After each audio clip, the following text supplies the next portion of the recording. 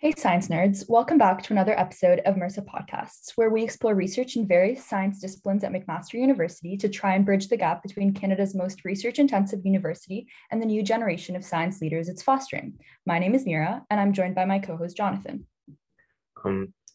Today, we're joined by Dr. Katherine Bujold, an assistant professor in the Department of Chemistry and Chemical Biology here at McMaster. So Dr. Bujold joined McMaster in the summer of 2020 after a postdoctoral fellowship at Northwestern University, where she studied DNA oligonucleotides and their mobilization for cellular delivery. Prior to this, she completed her PhD at McGill University, where she also researched the applications of DNA nanostructures for drug delivery. Today, her lab continues to study spherical nucleic acids and other DNA nanostructures and how they can be used for tissue-specific drug and gene therapies for a wide range of diseases. Hi, Dr. Bujold. We're so happy you were able to find the time to talk to us today. We want to start things off by getting to know you a bit better. So would you be able to share a little bit about your journey to research and what your specific research interests are, how you ended up as a PI here at Mac? Hi, thank you for inviting me, and a great question, I guess, to start off. Probably a slightly long-winded answer, so let me know if I go too long. So I'm originally from Quebec. I'm probably a French-speaking person, so that might be new to a few of you. I initially decided to go into chemistry from the interest I had in my CEGEP, which is a type of college education in Quebec, and this power that it gave over molecular structure to start asking questions and answer them directly. So I thought there was a nice creative aspect to chemistry in addition to providing you a little bit of like the kind of a cooking experience, right? You make a molecule and then you get to study it on your own terms. So I thought that was very powerful and that motivated me to study in this field. I went to McGill because it was like a great institution close to me and it allowed me to perfect my English. So that was kind of a double challenge that I found really engaging. And once there during my undergrad, and I think that's probably similar to many of you, I did the equivalent of a thesis project with Professor Slayman, who ended up becoming my PhD supervisor. I think prior to doing my thesis project, I had no idea of what doing a PhD would entail, but I was just incredibly motivated by the work I had been doing. And this introduction also to what life would look like as a research scientist. And I think that was, in my opinion, like a very strong motivator to continue in that direction. For those of you who are looking into career options, I think difference between the PhD and master's to all of you usually sounds like number of years. But what this translates to, I think in the long run, master's allows you to get great technical proficiency in like top-notch fields. I think PhD further develops, I think, this idea of like leadership, proposing ideas, implementing ways to get to where you want to be. So I was really associating with that in addition to the technical skills, pursued my PhD and had a great experience. My focus in those days were on DNA nanostructures, as you said, for drug delivery. The field was very young. So in my case, I was mentored by a first generation of students who are starting to explore the DNA base pairing alphabet to kind of grow predictively nanoscale structures. And we began envisaging the idea of using them for biology because DNA is already biocompatible. It has this programmable alphabet that allows you to bring in place drugs that would be useful. You can tailor like the number of drugs you bring in. You can add targeting agents that will select for one cell type or another. And that really vibed with me. And I really wanted to focus on these questions a lot more. And we also had in the days, the first few examples showing that DNA-based structures were able to get into cells. I mean, today, I think for those of you interested in the field, it's kind of obvious, but in the days that was very, very new, and we're like, okay, well, if it goes into cells, how is it that it's not necessarily going into specific cell types? And I really wanted to address those questions. I think the outcome of a lot of this work were DNA nanostructures that open predictably in response to different targets and triggers. I focused a lot on conditional delivery. To me, that was extremely interesting. And this idea of like, if you have a cancer marker, then you will release your drug of interest.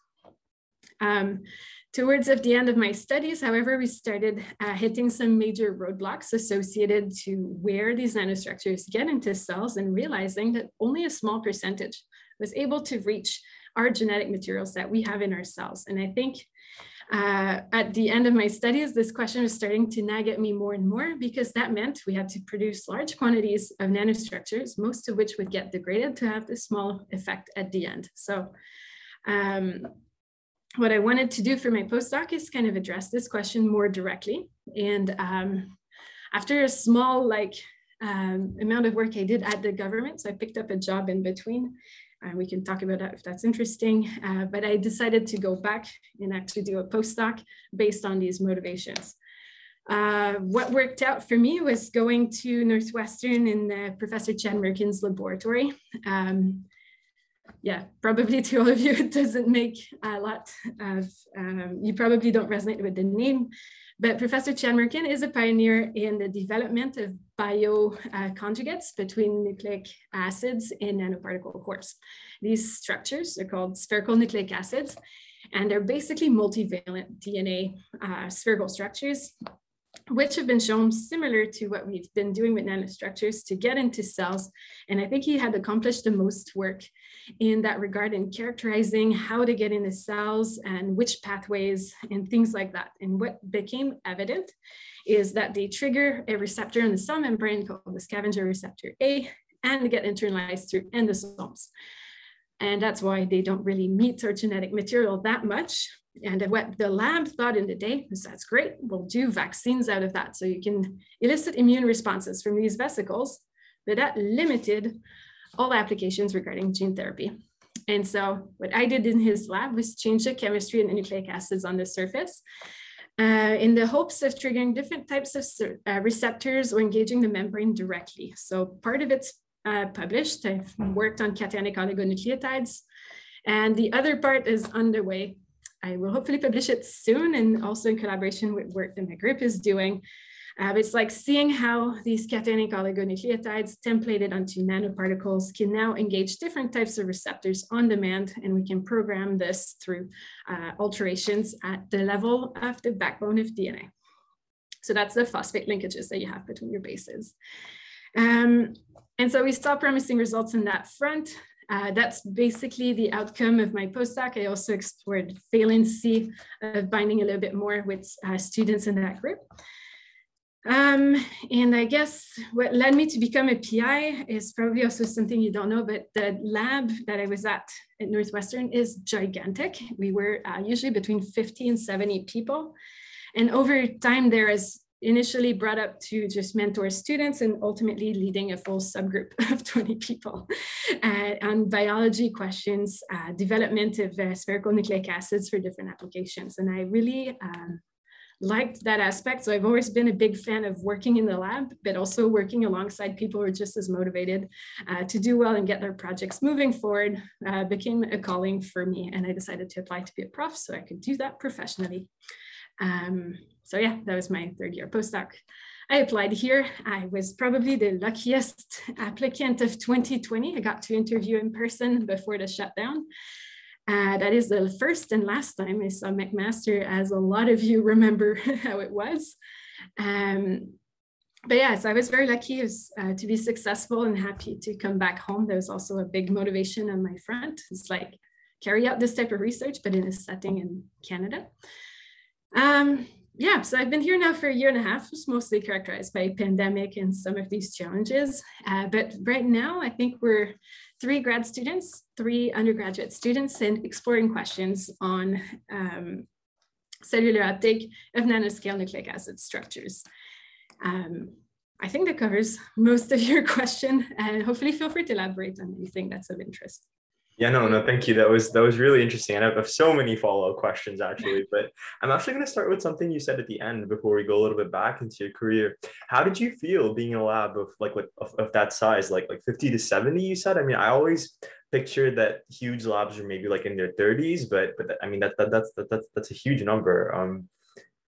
Yeah, I thought it was really fun. So my PhD group was usually 15 to 25, so it's fairly sizable to begin with, but we weren't in the same space. When you go past that, in the lab of Professor Merkin's actually over 2 floors and has facilities across different buildings even.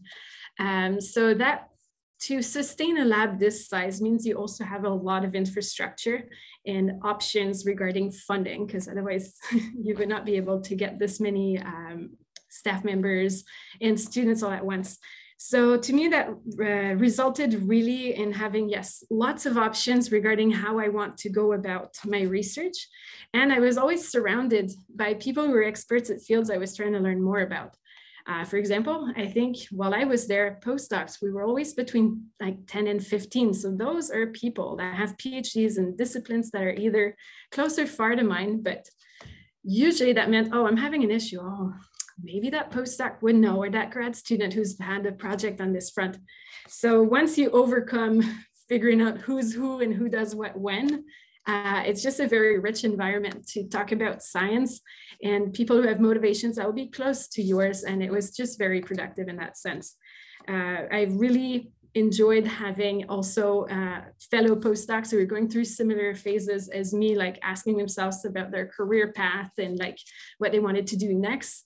And having this community around me was also very, very fun. So yeah, big labs can be fun. Of course, it generally means you're more independent. A PI does not have time to allocate to you every week.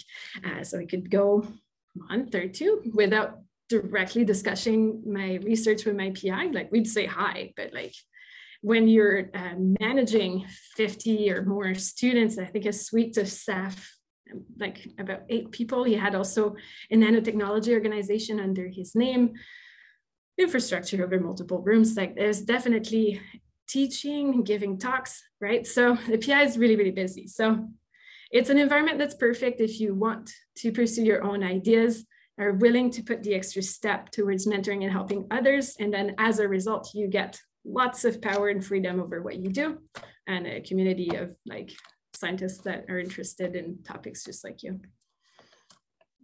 Yeah, thank you for sharing that. I think it's cool to hear about like the different types of labs and their sizes and how their dynamics are. I actually wanted to ask you a question about something you mentioned earlier about taking a job with the government during that gap year. So what was your experience like there, and what kind of research or work did you do? Yes, so I picked up a job at the end of my PhD because I'd always seen myself in service, giving back to community. So to me, government and having a mandate that's given by society was super interesting. Just lucky, when I was writing my thesis, a job advertisement came up from Agriculture Canada looking at nanotechnology in the context of food science. And I was like, oh, that's great. I'm going to love this. And the PI, yes, she was a nanotechnology expert, and I got to be hired as a cohort of 2. So with another postdoc who was also from McGill, and I knew a little bit. So that was a fun group to be a part of. I got to explore like natural products found in fruits, for example, and our properties and how we could reutilize these byproducts, such as like peels, you know, and make them into usable products. It's like the idea of using waste materials from the food industry and reconvert them as either nano or micro technologies for food conservation. So I thought that was fun. It was a short-term contract in my case, about 5 months. I thought it was like very enlightening. I made great connections there and actually thoroughly enjoyed the work I did. I think the one drawbacks I found is the rhythm, government, the funding, and the infrastructure in place. It was not exactly what I was used in my PhD. I enjoyed working a little bit of a faster pace and having a bit more freedom over what I'm doing. When you work from a mandate that's given to you, you have to execute the tasks as they are laid out. And I find that while it was satisfactory, while I was learning new stuff, I figured that if I continued in that direction, it might not be as, I preferred to retain a bit more control over what I did every day. And so that contributed to motivating me to going the postdoc route. The other thing is applying into government can be a fairly long process. So sometimes there are openings, sometimes there are not. And they may or may not acknowledge the degrees you're at. So while I was there, the highest degree job I found required only a technical degree. So that meant more doing work as per a set of instructions, and that was probably not a good match for me at the time. So great option, but yeah, in my case, I realized that I really liked choosing what I'm doing. And I figured at the point I was at, the position that had opened in the Merkin group was actually looking for somebody like me to join their group. So experience in DNA, synthesis assembly, also willingness to mentor and train a new generation of students. And I was like, oh, I think that would be a better match. And I went that direction. Well, that sounds amazing. So I guess those were your motivations for wanting to be in academia. And that's how you, I guess you started on that route. And then I guess now we have you here at Mac. And that's great. I want to ask you, so earliest phase in your career, what made you pick like even I guess like that version of an undergrad thesis, like in a nucleic acid laboratory? Were you ever interested in anything else, or was it just that this was like an innovative, cool kind of like new area of research? Yeah, a bit of both. Mm-hmm. I think what's important to know about me is I don't come from a scientific family at all. So everyone in my family is like public service, law enforcement. So I didn't have a much bias into any field, one or another, but I had done science fairs. Everything was funded usually by Merck Frost. And I was like, oh, that sounds like a great company, like scientists doing medicinal chemistry. So initially my interest was in that direction. Sadly, I think about a year into my bachelor's, Merck Frost closed in Montreal. And so at that point, I was just really reconsidering what I would be doing, because I think a lot of the med and biomed tech industries in Montreal were undergoing a phase of massive closing or repurposing towards like developing new products as startups. So I became a bit more open-minded to what else was going on. In classes, I was always more interested in chemistry, organic chemistry, chemical bio, although in the days it was very nascent, so we'd call that like biochemistry. But then when I would check out the classes in biochemistry, that was not what I meant. So it's like trying to bridge and get my classes aligned in that direction where we do biomolecule synthesis, but I really didn't care about protein expression. I mean, on a biological sense, I like it when it's the outcome, but I knew I didn't want to study that specifically. It's hard to explain. But anyways, so I took up like, yeah, all sorts of classes like physiology, pharmacology, and as well as everything that is biomolecule synthesis oriented, organic chemistry. And kind of looked at who was working on that in the department. Among them, there's Professor Slayman. McGill's a bit more on the green chemistry, physical chemistry side. So there weren't so many PIs exploring these questions, but when she presented her DNA synthesis strategies and assemblies, I found like to me that would be a great match.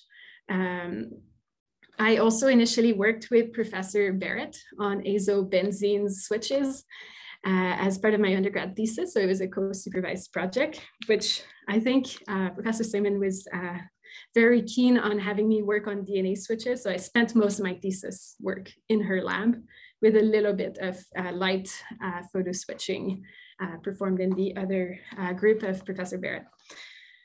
Yeah, I think from there, my project took off. It was great. I was getting along super well with my mentor. I had opportunities for funding since I stayed at the same university. So I think by the time I had completed my thesis, I had also applied for grad funding and I eventually got it. So to me, it was just a package deal where I get to continue studying something I'm interested in.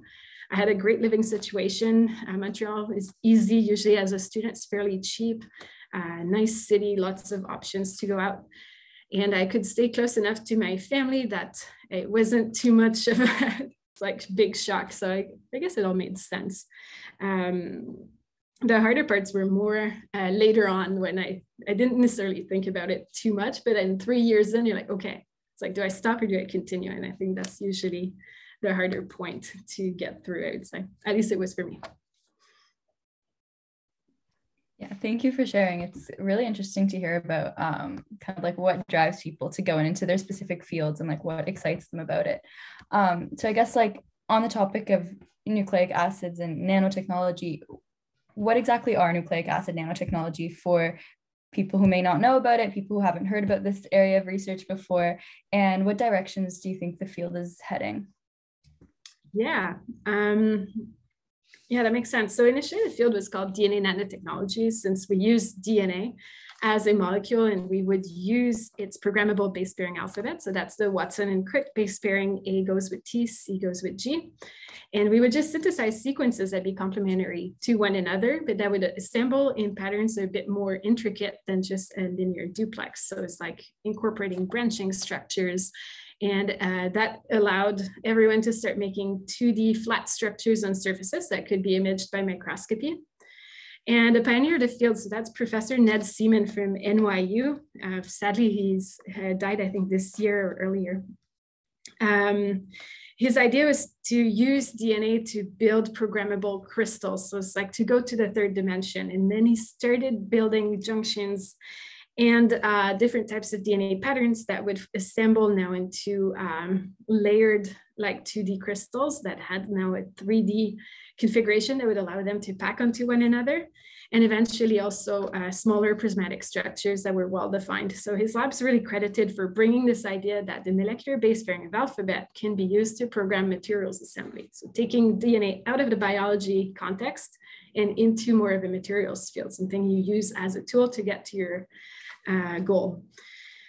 So initially that was DNA nanotechnology. That expanded. My PI at McGill, Professor Sliman, she's well known for incorporating synthetic molecules within these scaffolds in what is called supramolecular DNA assembly. So we have now two alphabets for programming structure.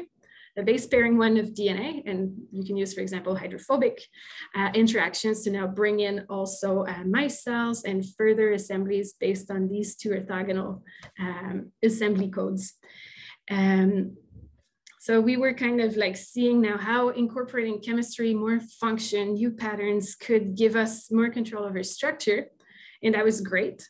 But I think in the days we were starting to ask ourselves, what can we do with this? So now the field is also, in addition to expanding the possibilities of what you can do with DNA and other types of nucleic acids, so these include RNA as well as everything else that you can derive from the original structure of DNA and RNA, and seeing how we can now apply this. So there's been implication, I think, in molecular computing, incorporating different types of bits. So these are more a little bit materials. I was more interested in the biomolecule. Let's bring it back into biology, but using now a human programmed structure. I think a lot of the field now is expanding into making also conjugates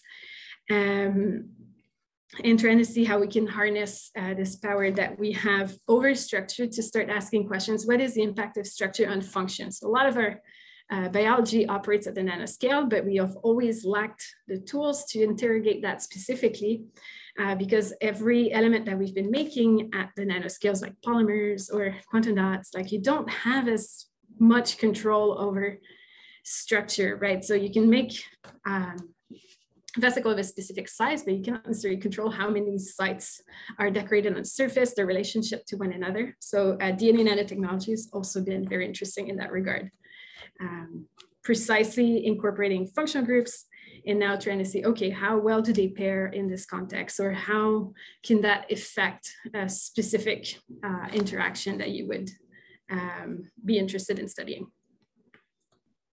So sort of in relation to that, like what are some of the drawbacks of like DNA nanotechnology in comparison to say because I know you kind of like covered gene therapy and like the limitation that it has because it has like limited nuclear delivery, but how about like for the delivery of like things to endosomes and like bypassing the membrane? Like I know nanoparticles are an existing technology, like lipid nanoparticles are one that's being looked into right now. What would you say like the drawbacks of using DNA are like for this purpose? Yeah. I think most people in my field distinguish ourselves from people developing nucleic acid therapeutics. So nucleic acid therapeutics is still viewed as small molecules or like more classical medicinal chemistry type of work, where if you develop one molecule that's a great substrate for an enzyme, then you'll try to see which functional groups accommodate better and increase like the affinity for the binding site in your enzyme. Well, nucleic acid therapeutics design is the same. You want, in that regards, like the molecular structure of your oligonucleotide that affects the gene knockdown or activation is what you're going to be interested in. Everything that promotes enhanced stability, enhanced potency, and you'll usually play on the design of the sugar scaffold, the phosphate linkage, sometimes the base, although that's more rare, and really try to engineer this oligonucleotide such that it has a potent effect for long duration. It's specific to your gene of interest, does not trigger an immune response. So it's very much like structure, then function as a drug. In my field, it's more materials oriented. So we take those nucleic acid therapeutics because we can readily work with them. We can synthesize a lot of them as well. But we're not as interested in their molecular structure, but rather on their orientation and how we can deliver them better. And I think we both are interested in this same challenge, is that cellular uptake is difficult to achieve. What we're finding with nanoscale objects is we do promote enhanced uptake. The nanoscale architecture plays a big role in dictating where your material will end up. And so we think that with combining kind of like interests of the two fields together, we could maybe arrive at something interesting. Drawback in general in my field is that we operate at a very small scale. Biomolecule synthesis is automated, but when I synthesize in my group, we operate at the micromole scale. So meaning we regularly have nanomoles of material. And that's probably one distinguishing factor from medicinal chemistry in a more classical sense. And we really have to track minute amounts of materials all the time. So sort of to follow up on what you said, what projects like are you focusing on your lab, like in your lab right now? Like what are your graduate students studying? Currently, we're really interested in the scope of modifications that's called backbone modifications. And that really specifically in our case, we're targeting phosphate backbone modifications, so not much on the sugar. We're revisiting some publications that were reported early in the early days of the field when synthesizing oligos and looking at how we can modify them. And they've been applied to make therapeutics. But oftentimes there is this interplay when you design a therapeutics that something might enhance its uptake, but it will be detrimental to its activity. And we're trying to decouple the two. So using the scaffold to do uptake and having the drug be at its most potent state. Now what we're doing is, yes, so modifying the phosphate, incorporating that onto structures, trying to develop syntheses that can go beyond 10 or 20 modifications to now think of like larger scaffold objects, maybe incorporating up to 100 modifications would be a great goal, although that's really difficult. But yeah, so new chemistry for new backbone properties and hopefully improving drug delivery. Now, what I didn't say is when you do oligonucleotide synthesis, this is an iterative process automated on a machine. For the synthesis to be successful, you need every step to have about 99.9% yield for your well, we are okay with 99.2 or 3, but you get the idea. If you want to make 100 mer, you need the yields to be significantly above that 99% threshold in order to have a significant yield at the end, since you're coupling from the result of the previous step. So you have to perform at every addition of a base is 4 reactions and then 100 times. So you need 400 reactions to be completely successful for you to isolate the product you're looking for. So it's really critically important that the chemistry we develop becomes extremely effective. And a lot of this work in the early days did not need to be as stringent. So we're exploring that a little bit and trying to see how now placement at a nanoscale can influence uptake properties. In this case, that would also limit the requirements for chemistry if we learn that if all of the modifications being on one side of your nanostructure is sufficient, then that will significantly decrease the workload associated with engineering these structures. Yeah, I guess I went a bit technical on this one. That's terrible. I'm sorry. But yes, basically chemistry, backbone modifications. Second one is going another route towards a similar goal is doing bioconjugates with molecules that already exist that have the properties we're looking for. in trying to see how these conjugates behave when they're placed in the presence of DNA-based structures. And yeah, all of this is really to develop better nanoscale structures for drug delivery, hopefully for nucleic acid therapeutics. Very cool. Those are all really, really interesting research projects. I was actually wondering, so how are you able to optimize these DNA, like nanostructures and scaffolds and anything, so they are specific to certain cell types and so they can only be taken up by those cells of interest? And is that something that you're focusing on in your current research? Yes, we're trying to learn more about cell membranes, what they're composed of. I mean, the obvious properties of cell membranes right now is like they're lipid-based, they're hydrophobic, whereas DNA is negatively charged and hydrophilic. So we're trying to bridge this gap so that we have a more favorable interaction at this level. Among them, that includes incorporating more hydrophobic characters onto our structures and more cationic charge, so that now we have attractive interaction at the cell membrane and an increased likelihood of getting uptake at the cell membrane level. So that would open the door to any cell type of interest. You would cross the membrane directly. So that's like our brute force approach to get things in the cells. We are also trying to see if we can get a bit more specific. Among the strategies we're looking at is using peptides that are specific for different cell types, conjugating them. Now that seems probably really obvious, but a lot of the cell penetrating peptides, conjugating them onto DNA, the chemistry is accessible. And so this actually works, but DNA is negatively charged. Those cell penetrating peptides are cationic. That means that oftentimes we get intermolecular type of interactions that dominate over interactions with cells. So we're also looking at strategies to overcome that as well. That's been one of the bigger focus. We're developing now novel scaffolds where we can have the cationic end be fully responsive to its environment, and our DNA scaffold that also remains intact and not interfering in the way of those interactions. Yeah, no, thank you. Thank you for that description. I kind of wanted to move on to a different topic and kind of ask a little bit more about your lab, but in the sense of like an undergrad's perspective. So what's the typical role of an undergrad who comes to your lab to do research, and what kind of projects have undergrads worked on in the past when they work for you? Yes, I've had so far mostly third and fourth year students for thesis, or I had one co-op student as well. What I like to do, and it probably stems from being in big groups, is to give everyone like a project and a goal, but that's still fairly open so that you can kind of choose your path to get there. Projects in my group tend to focus in two areas. So either you're more focused on the backbone chemistry and seeing the impact of the resulting oligonucleotide, or we're looking at conjugates and hopefully bringing that into cells and also seeing how they impact cellular uptake. So it's like a little bit more chemistry oriented, and it's a little bit more structure activity type projects.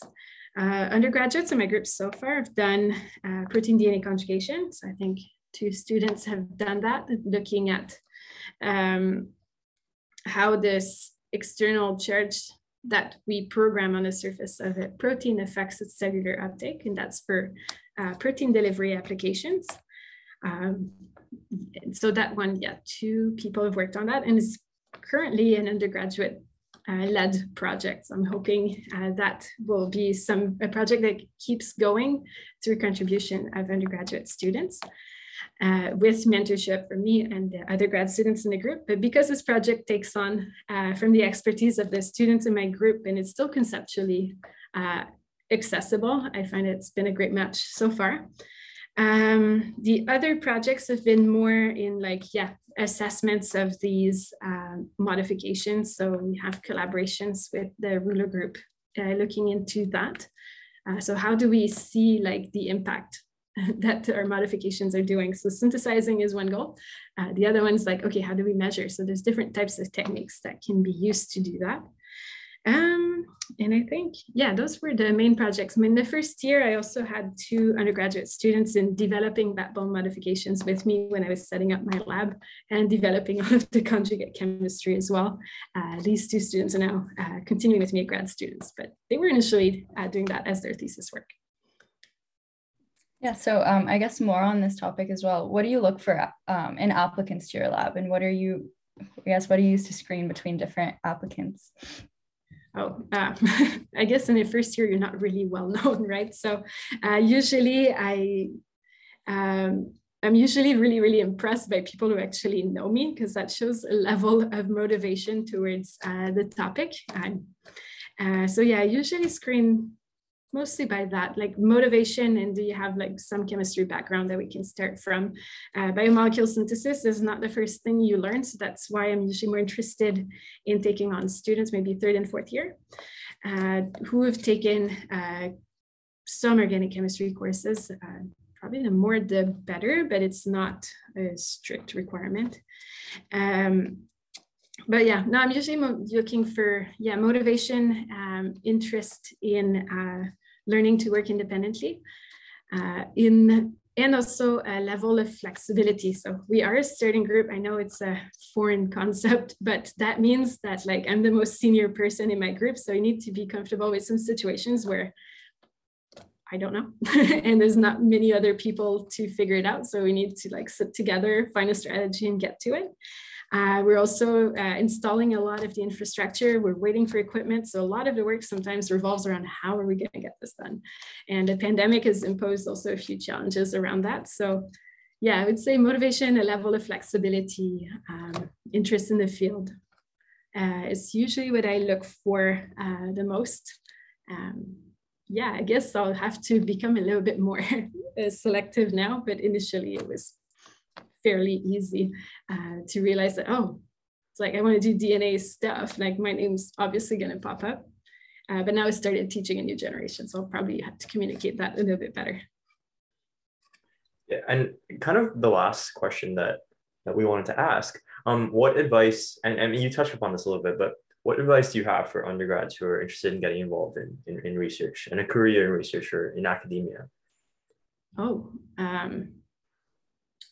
that's a good one. Yeah, I'd say like follow your interests and like be assertive, right? Don't be afraid to try new things. There's something as supervisors that we're always looking for. It's like we're really interested in hiring students that can take direction from us, but that are also able to develop their own ideas and find ways to test them. So I find that, yes, a good combo of like motivation, expressing your interest, and not giving up. There are some hurdles to transferring from undergrad type courses where like if you study hard, you usually get a good grade. In science, the biggest barrier I find is like oftentimes you can be an A student, but your research is most likely going to fail, especially at the beginning. So overcoming this mindset is probably where it's important, like just don't give up. It's normal, it happens. But like the most important point is like trying to ask yourself, what have you learned from this not working, and how can you take it in the next steps such that you either learn something or you make it work? And the process can sometimes takes years, right? You try something, it fails, but at least if you learn something from it, the next time you try, you might be closer to your goal. Yeah, I'm not finding the right word right now, but it's really this persistence and not giving up. Thank you. That's really great advice. So I guess that wraps it up for today. We just want to say thank you again for meeting with us and telling us more about your research in your lab. It was really nice to meet you and to hear more about the work that you do. Oh, but thanks for having me. That was an honor.